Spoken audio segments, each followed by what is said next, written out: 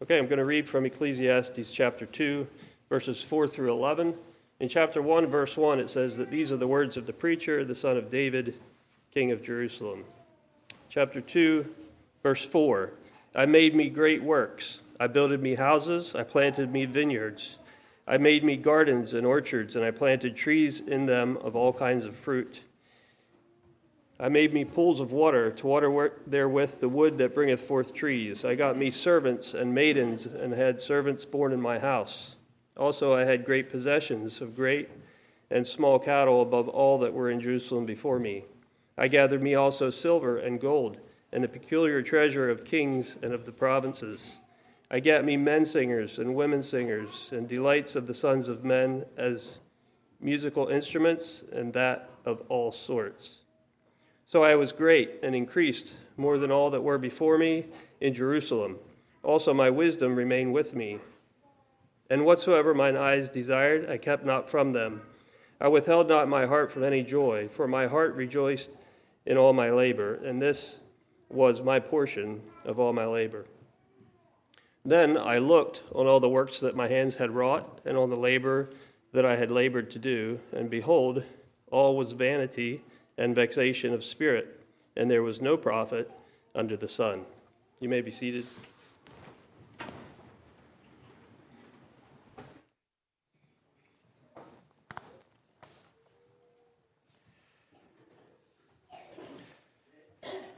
A few minutes ago, we sang the song, Take Time to Be Holy, and Lavelle mentioned that he felt this song went well with the topic that preceded it. I think also this song is a good introduction to the message today. Take time to be holy, the world rushes on. Take time to be holy, let him be thy guide. And I think that's our desire. I think that's why we're here this morning, to let God be our guide while the world rushes on. Glenn just read to you the personal testimony of a man that, in many ways, was the most successful man ever to walk upon the earth. From a human perspective, in the areas of wisdom and wealth and workmanship, not to mention women, he had it all. No one equaled him. And we could say he truly was the greatest of all time. But this man had a problem. At the end of the day, there was a gnawing emptiness in the pit of his stomach. He was searching for something that would bring joy, satisfaction, fulfillment, a sense of purpose to his life. And he found that something was elusive. He couldn't grasp it. Listen to more of his words in chapter 1 as he describes some of the things of nature and how it just seems to be an endless cycle that just repeats itself over and over again. Verse 4, he says, one generation passes away and another one comes. Someone is born, they grow up, they have children, they die. Next generation grows up, they have children, they die. The sun riseth, the sun goeth down. And what does the sun do when it goes down? It just hurries back to the place where it rose yesterday and it rises again. The wind goeth toward the south and turns around towards the north. It whirleth about continually, blows one way and back the way it came from. All the rivers run into the sea, yet the sea is not full. Unto the place from whence the rivers come, thither they return again. It's just a cycle that goes on and on. Verse 8 talks about man. The eye is not satisfied with seeing, nor the ear with hearing. And he expresses his exasperation with these words, vanity of vanities, all is vanity. And in chapter 2, verse 17, he says, therefore, I hated life. says, the work that is wrought under the sun is grievous unto me, for all is vanity and vexation of spirit.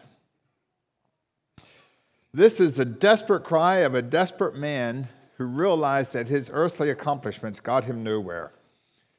And to continue pursuing them was like running on a hamster wheel. But the hamster wheel was spinning full speed, and he did not know how to stop. And I think his cry, in essence, was, can somebody please stop the wheel? I went off. And he knew that the wheel was spinning too fast, and unless something changed, the results would not be very pleasant. Can somebody please stop the wheel? Well, let's fast forward to the present. Life comes at us fast and furious. We live in an unprecedented time and unprecedented opportunity. Most of us earn money like generations before never dreamed of. And if we're honest, a luxurious lifestyle is no longer a luxury. That's pretty much become the norm.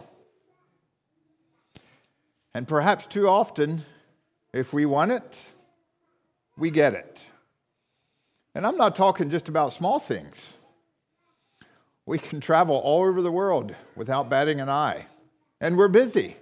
We can work 50, 60 hours or more a week and still have a plethora of activities to fill our evenings and our weekends. And sooner or later, we may come to the realization that activity does not always equal productivity.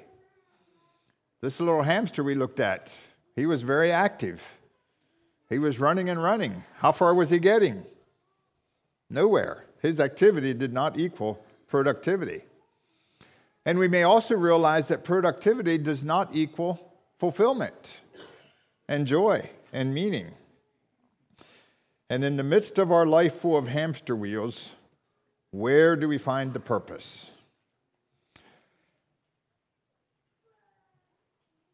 Solomon came to the end of his life, and he looked back. And he had questions about his life.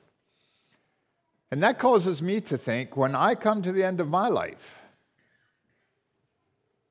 and I look back, what will my perspective be? How will I evaluate my life? Will I be able to say, like Paul, I have finished my course, I have fought a good fight, I have kept the faith.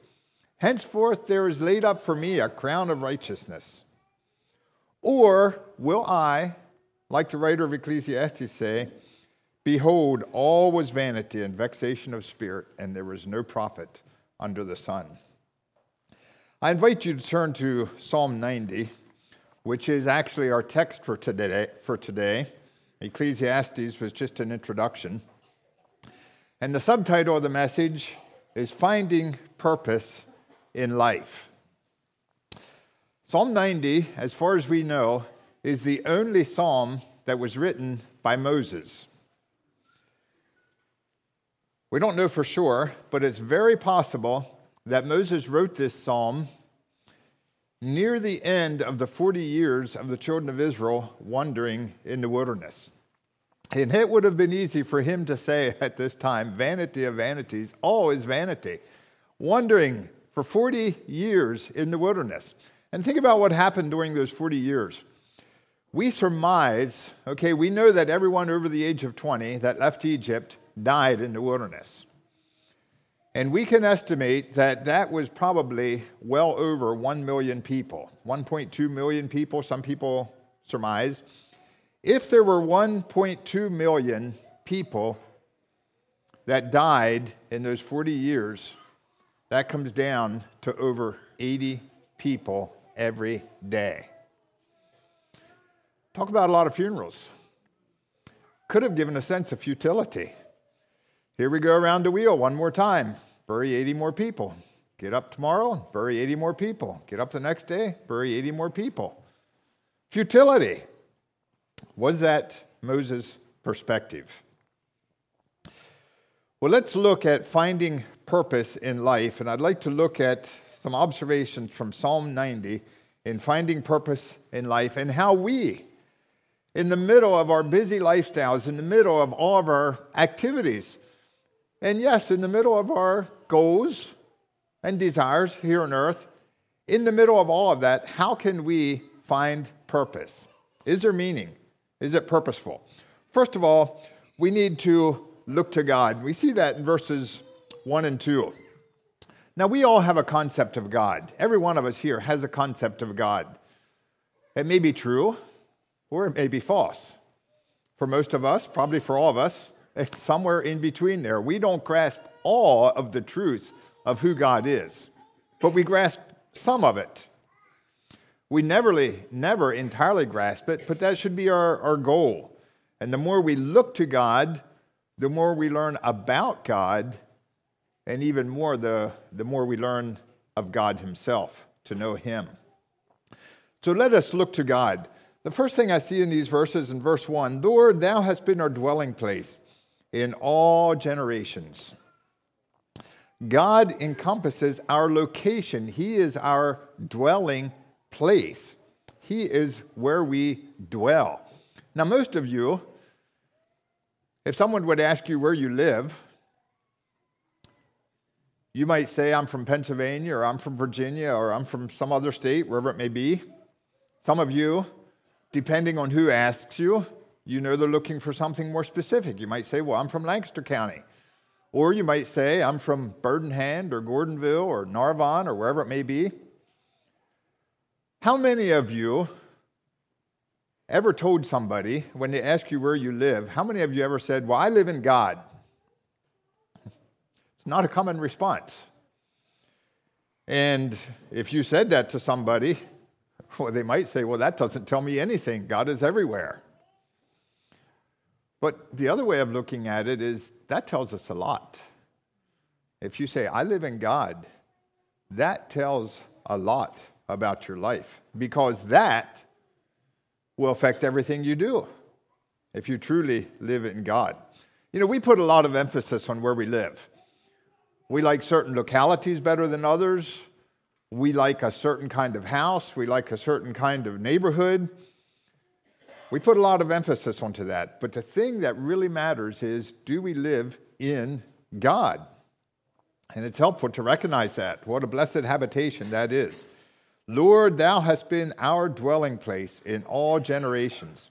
So Moses is recognizing, as he looks at God, that God encompasses our location, where we live. And if we recognize that, that's going to make a big difference in how we live. As we recognize that there's not a single aspect of our life that is not surrounded by God. And if we acknowledge his presence every moment of our lives, it's going to affect what we value. And when we value what he values, that will give us purpose. We're looking at finding purpose in life.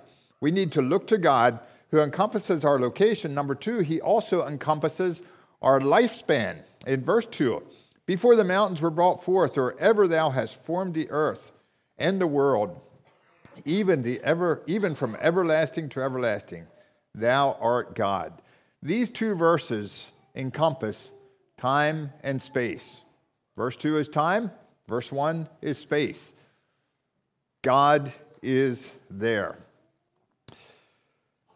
God encompasses our lifespan, but not only that, so much more. All of eternity, from everlasting to everlasting. So when we think about what really matters in time, let's think back to Solomon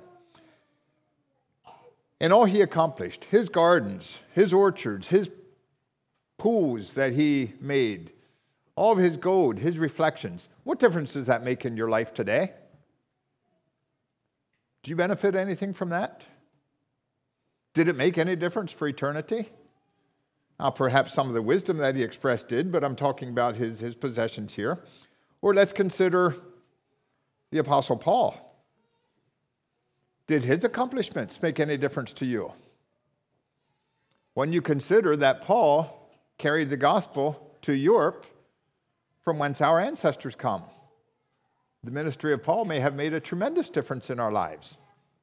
We're looking at the eternal perspective. God encompasses our lifespan, and when God looks at our lifespan, he does not look at a mere 70 or 80 years. He looks at our life, at our lives in the perspective, in the context of eternity, and what difference our lives can make for eternity.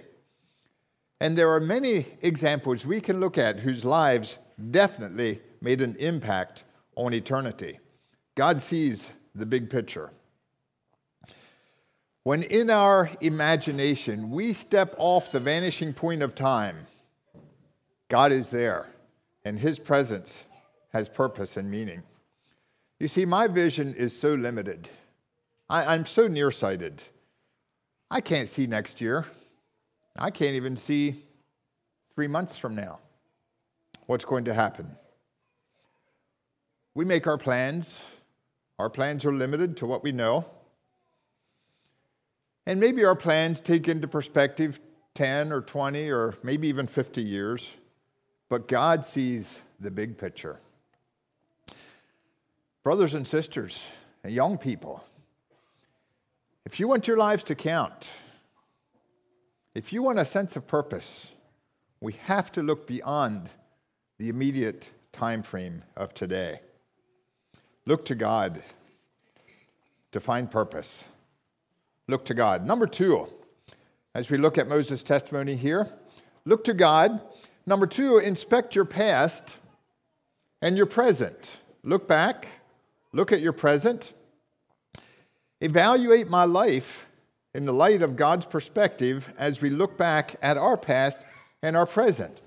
And we see several observations that Moses made here. First of all, he says, my days are so illusionary. Now, I'm using my own words here for some of this. We know what an illusion is. It's something that appears to be one thing, but it really isn't. Sometimes we look at optical illusions that kind of confuse us, baffle us. And Moses uses the example of nighttime here. I'll read verses 3-6. Thou turnest man to destruction and sayest, return, ye children of men. For 1,000 years in thy sight are but as yesterday when it is past, and as a watch in the night. Thou carriest them away as with a flood. They are as a sleep. In the morning they are like grass which groweth up. In the morning it flourisheth and groweth up. In the evening it is cut down and withereth. So Moses uses the example of a watch in the night. And we know how much of an illusion night can bring.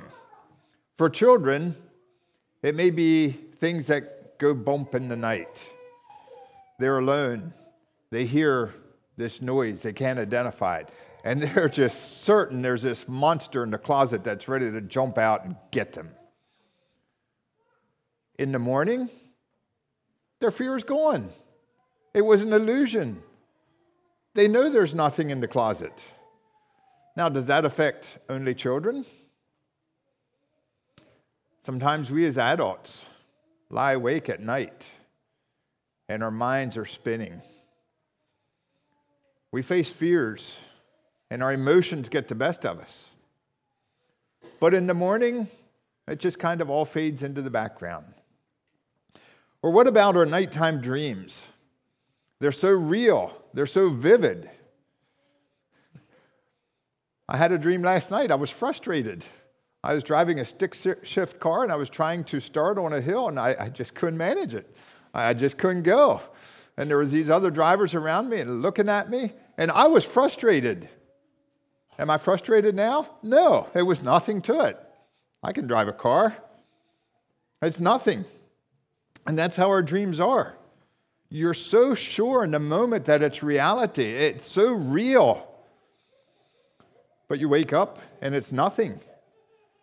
You've probably had the experience where you wake up from a pleasant dream and you just want to re-immerse yourself in that dream. You want that dream to continue. You want to complete it, and you try to hear it, and you try to see it, but you can't.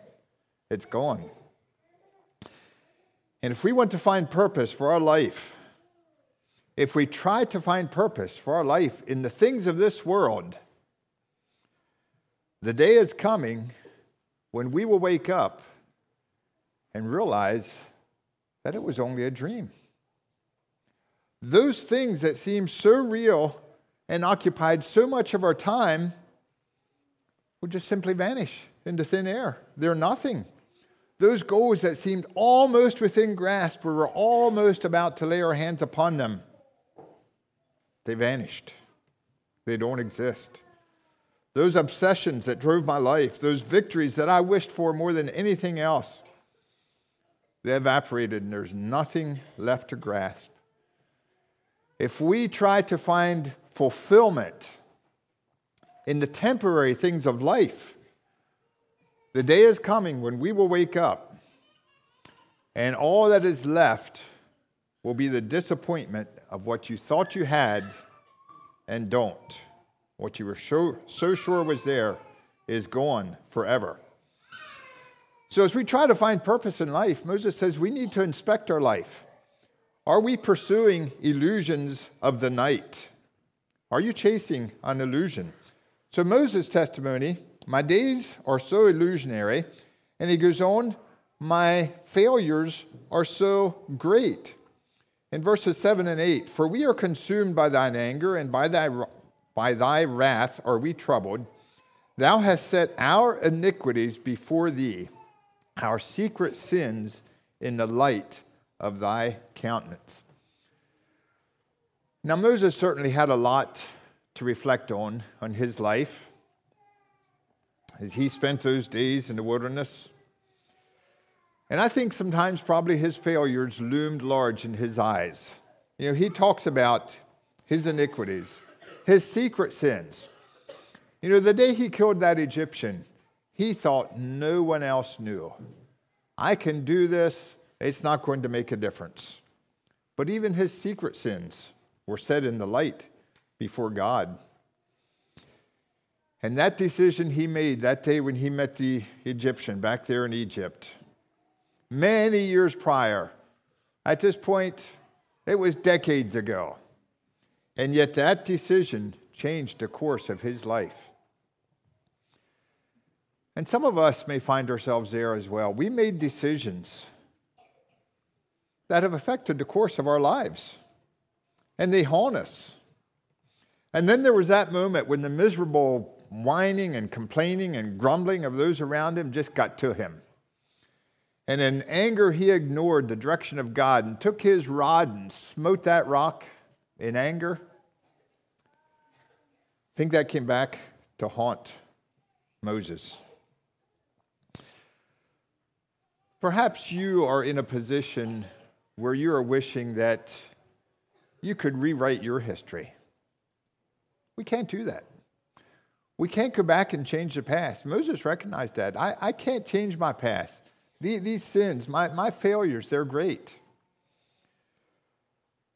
But in spite of that, our future can be filled with purpose. And like Moses, we need to simply acknowledge where we've been. He acknowledged his failures.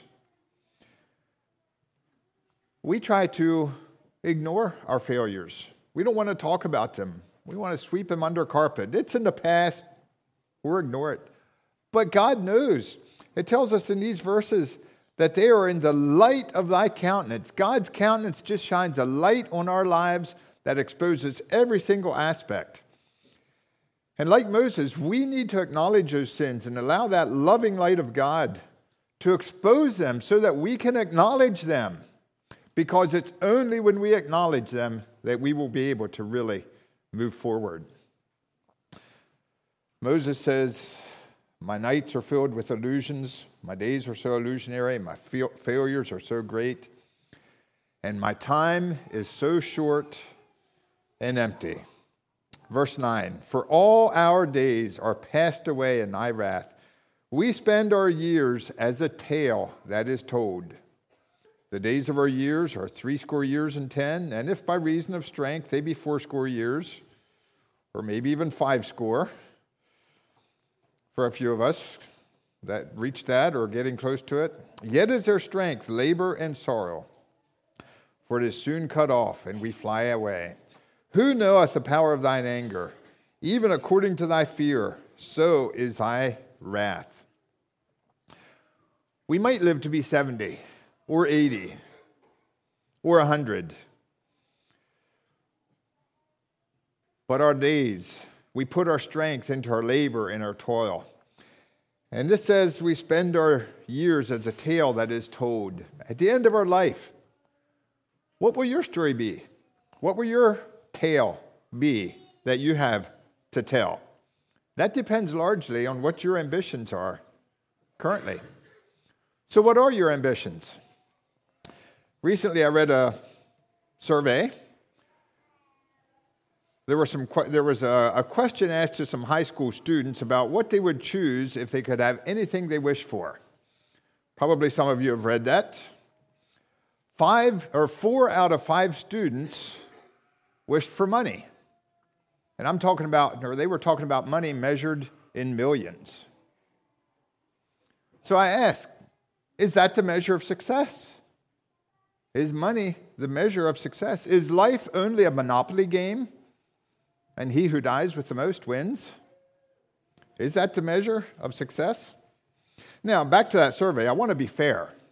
There was only one senior who was included in that survey, and the senior said they wish for wisdom. So I think there's hope that as people mature, their values mature with them. And also, to be fair, no one said what they want to use their money for, so I think we can assume that they wanted money so that they could support missions and help refugees and maybe fund Bible translations. So I applaud those ambitions that these people had. But my point is, life is short. And what do you want to be remembered for? What tale will you have to tell? I'm reminded of Glenn's sermon 2 weeks ago. You have one opportunity at life. No pressure, but you've got to make it. You've got to make it count. So let us inspect our lives to see if what we are living for is really what we want to be remembered for at the end of our life. So we need to look to God to find purpose. We need to inspect our past and our present. But Moses doesn't stop there. He has an eye for the future. Focus on new priorities for your future. And Moses gives us some priorities in this passage that we can focus on. And if we make these priorities our priorities, I think we can have a future that is filled with purpose. He says, teach us in verse 12. So teach us to number our days, that we may apply our hearts unto wisdom. Teach us to count our days. We need to be aware that there is an end. You know, many people live this life as if it just goes on indefinitely. And this life is going to continue going on and on and on, just like that wheel that goes around and around and around. We need to be aware that there is an end. That is why you have a fuel gauge on your car, because there's an end to that supply of fuel. That is why when you play basketball, there's a clock running, because you know there's an end. And you keep that eye on the clock because you know the time is coming when you only have a half a second to make that buzzer beater. The end is coming. We need to keep our eye on the end. Teach us to count our days. If we're not aware of that, the results can be devastating. I read a story recently about a man by the name of Carl McCunn. Carl McCunn lived in Alaska. He had 2 passions in his life. His one passion was photography, and his other passion was wildlife and nature. And he combined those 2 passions into one, photographing nature and wildlife. And in 1981, Carl planned an extensive photography trip into northern Alaska. And this was far removed, hundreds of miles from any civilization. And he made plans to be taken by a bush plane, a float plane, dropped off in this remote, unnamed lake in springtime, and he was going to spend the summer there. Now, he made a lot of preparations for this trip. He packed 500 rolls of film. Back when you had rolls of film, he wanted to be prepared. He had 1,400 pounds of provisions. He had a rifle. He had a shotgun. And he was flown into northern Alaska and dropped off. And he enjoyed his summer. He recorded his summer. With the pictures he took, he kept a journal, and things were going well for a while. But as summer progressed, drew towards an end, Carl began to develop this feeling of uneasiness within him. And he wrote in his journal one day some of the saddest words you can imagine in his setting and in ours. He wrote, "I think I should have used more foresight in arranging for my departure." He was hundreds of miles from any civilization, had no method of communication. And at that point, it was too late. Now, why do I say they're such sad words? Can you imagine coming to the autumn time of your life and saying, "I wish I would have made better arrangements for my departure"? Can you imagine getting to the point where it's too late? Well, it wasn't that Carl had given no thought to his departure. He had actually talked to several different pilots about his departure. And that was part of the problem, because each one of those pilots thought the other one was going to go and pick him up. And no one figured that they were counting on him. So part of his problem was that he did not have a single concentrated purpose. His idea going into this was, well, there are multiple options, and surely one of them will work out. But he did not have that singular option. And if that's our approach to life, well, there's lots of options. Something will work out. We will be in for disaster. And there was another problem with Carl. He had gone on a similar excursion to this several years before, spent the summer in another location, and he did not return home when he was expected. So his dad called the police and asked them to search for him. Well, as it turned out, everything was fine. He was doing well, and he was planning to come home in a few days. And Carl said to his dad, "Please don't ever do that again. I don't need that." So his dad didn't. So Carl waited. Sometimes we are in that situation where we tell people, I really wish you'd stop meddling in my life. I wish you'd just leave me alone. And perhaps that person will choose to do so. Carl waited. And his story is recorded in his journal. One day he wrote, "It's certainly my own fault that I'm here now." He knew he was not prepared to face the winter. And to jump to the end of the story, the following year, his body was found in his tent. He did not survive the winter. We need to count our days. The end is coming. Will we be prepared, or will we have regrets? And I think there's another meaning to this. Teach us to count our days, and you've heard this expression before. Teach us to make our days count. So as we look ahead at the end, what are we doing with our time until then? We need to make our days count. Obviously, we don't know how many days we have left. Today may be my last day. If I knew I had just 1 year left to live, I would probably make a list of things that I consider high priority, top priority, things that I want to do. Well, why don't I do them?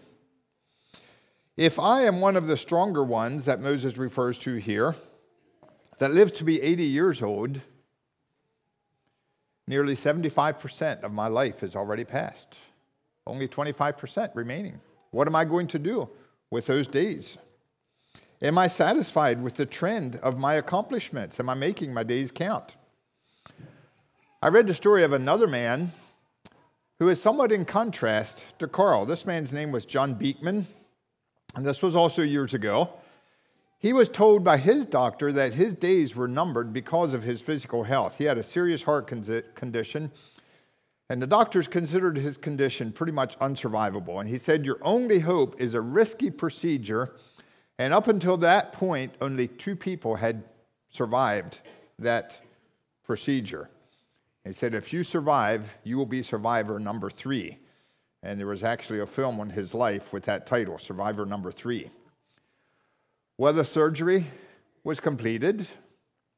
John survived the surgery, and he now had a choice. My health is at risk. Shall I slow down my pace and hoard my days?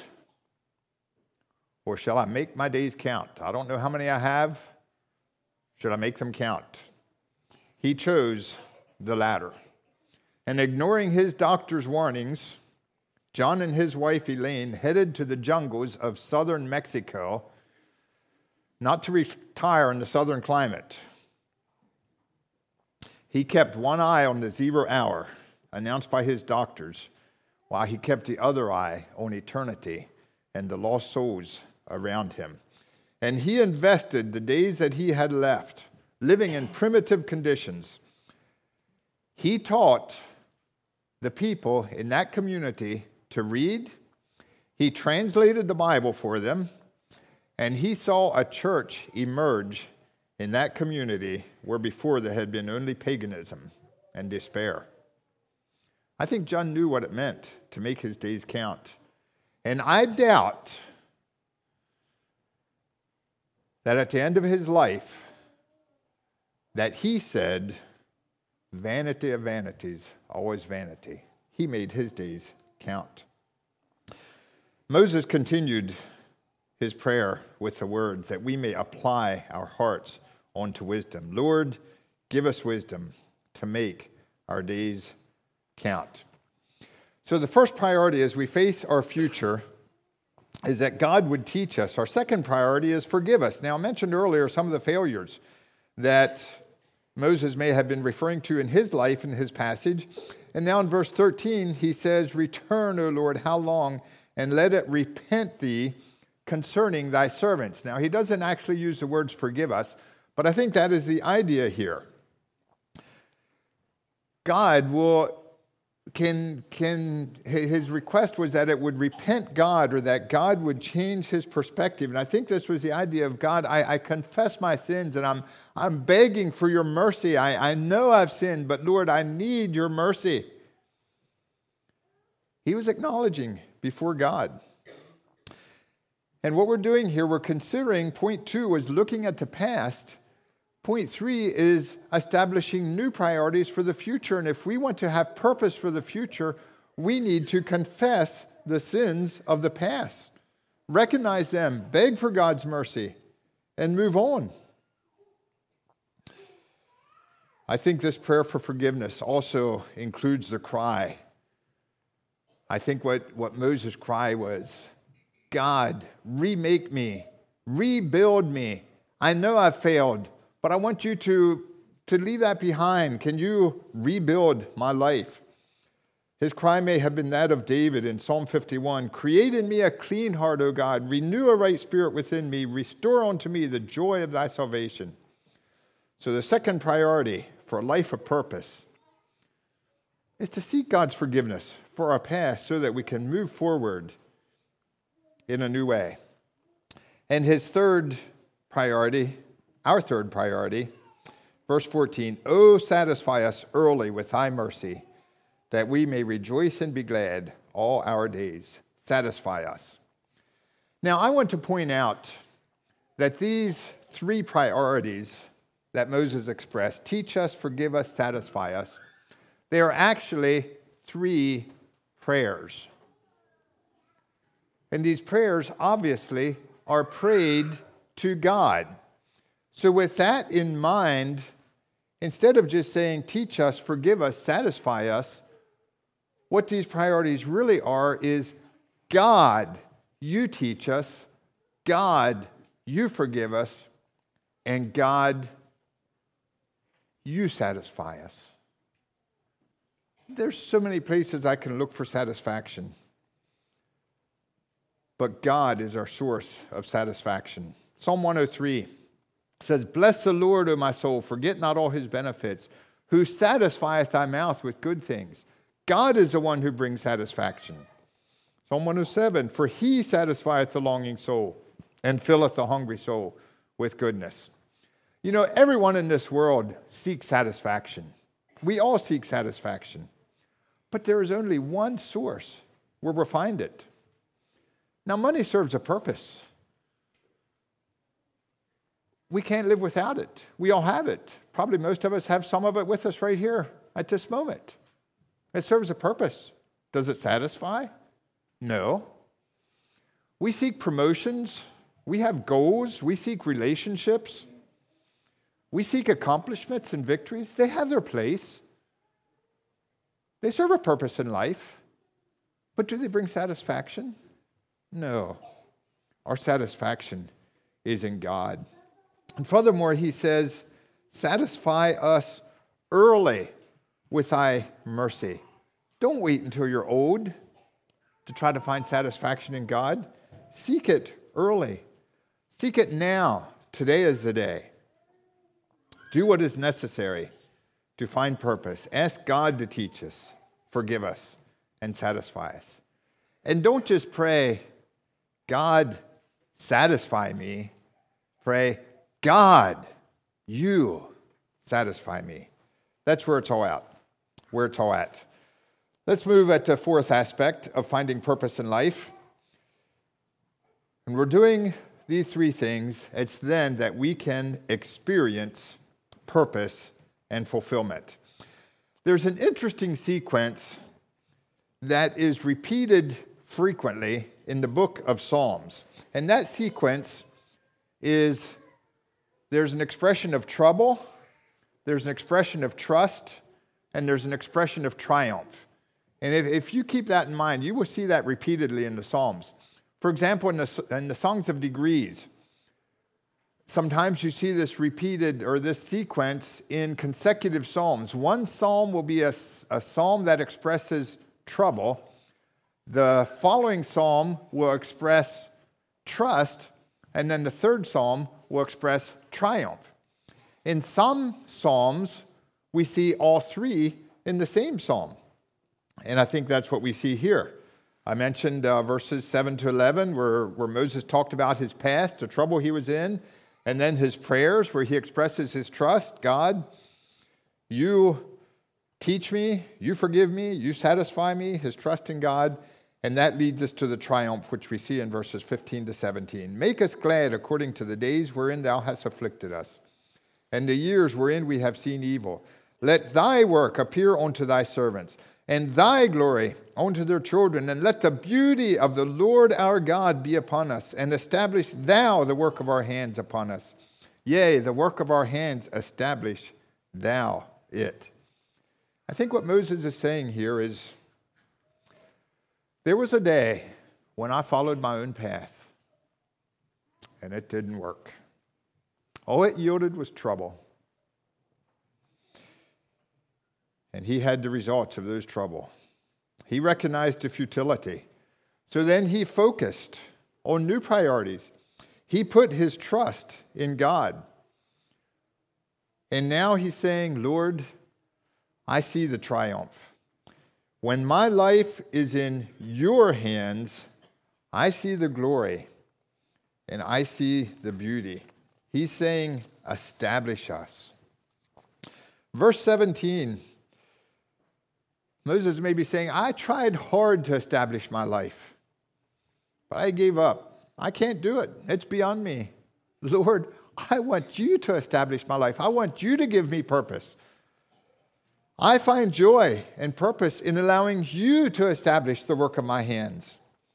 I'd like to think of the emphasis here in verse 17, not only on the beauty and the establishment, but on Moses' focus on allowing God to bring these things. Let the beauty of the Lord our God be upon us, not the beauty of my accomplishments. Establish thou the work of my hands. Psalm 16 says, in thy presence is fullness of joy. At thy right hand there are pleasures forevermore. Psalm 36, how excellent is thy loving kindness, O God. Therefore the children of men put their trust under the shadow of thy wings. They shall be abundantly satisfied with the fatness of thy house. And thou shalt make them drink of the river of thy pleasures. Purpose and fulfillment in life is found in doing God's will and experiencing God's favor. In conclusion, I'd like to look back over these 4 points once again. Look to God, inspect your past up to your present, focus on new priorities, and experience purpose and fulfillment. Do you notice any sequence and result in these 4 points? If this is our purpose, I think we can experience the life that God has for us. If we honestly and sincerely follow Him, then God will bless us with life. A life of purpose, and a life that will allow us, with Paul, at the end, to say, I have fought a good fight. I have finished my course. I have kept the faith. Henceforth there is laid up for me a crown of righteousness, which the Lord, the righteous judge, shall give me at that day. Let's kneel for prayer.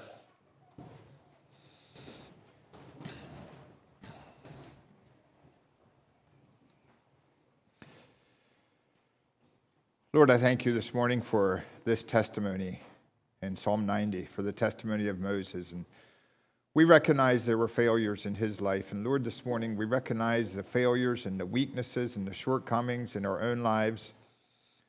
Sometimes it seems like we're running and getting nowhere. But Lord, you do have a purpose. Help us to see that eternal perspective. Help us to see that we are in you and our time is in you. And allow you to provide the purpose and meaning of our lives. Lord, as we move forward from here, we recognize that our attempts can be futile, but our prayer is that you would establish the work of our hands. We pray in Jesus' name. Amen.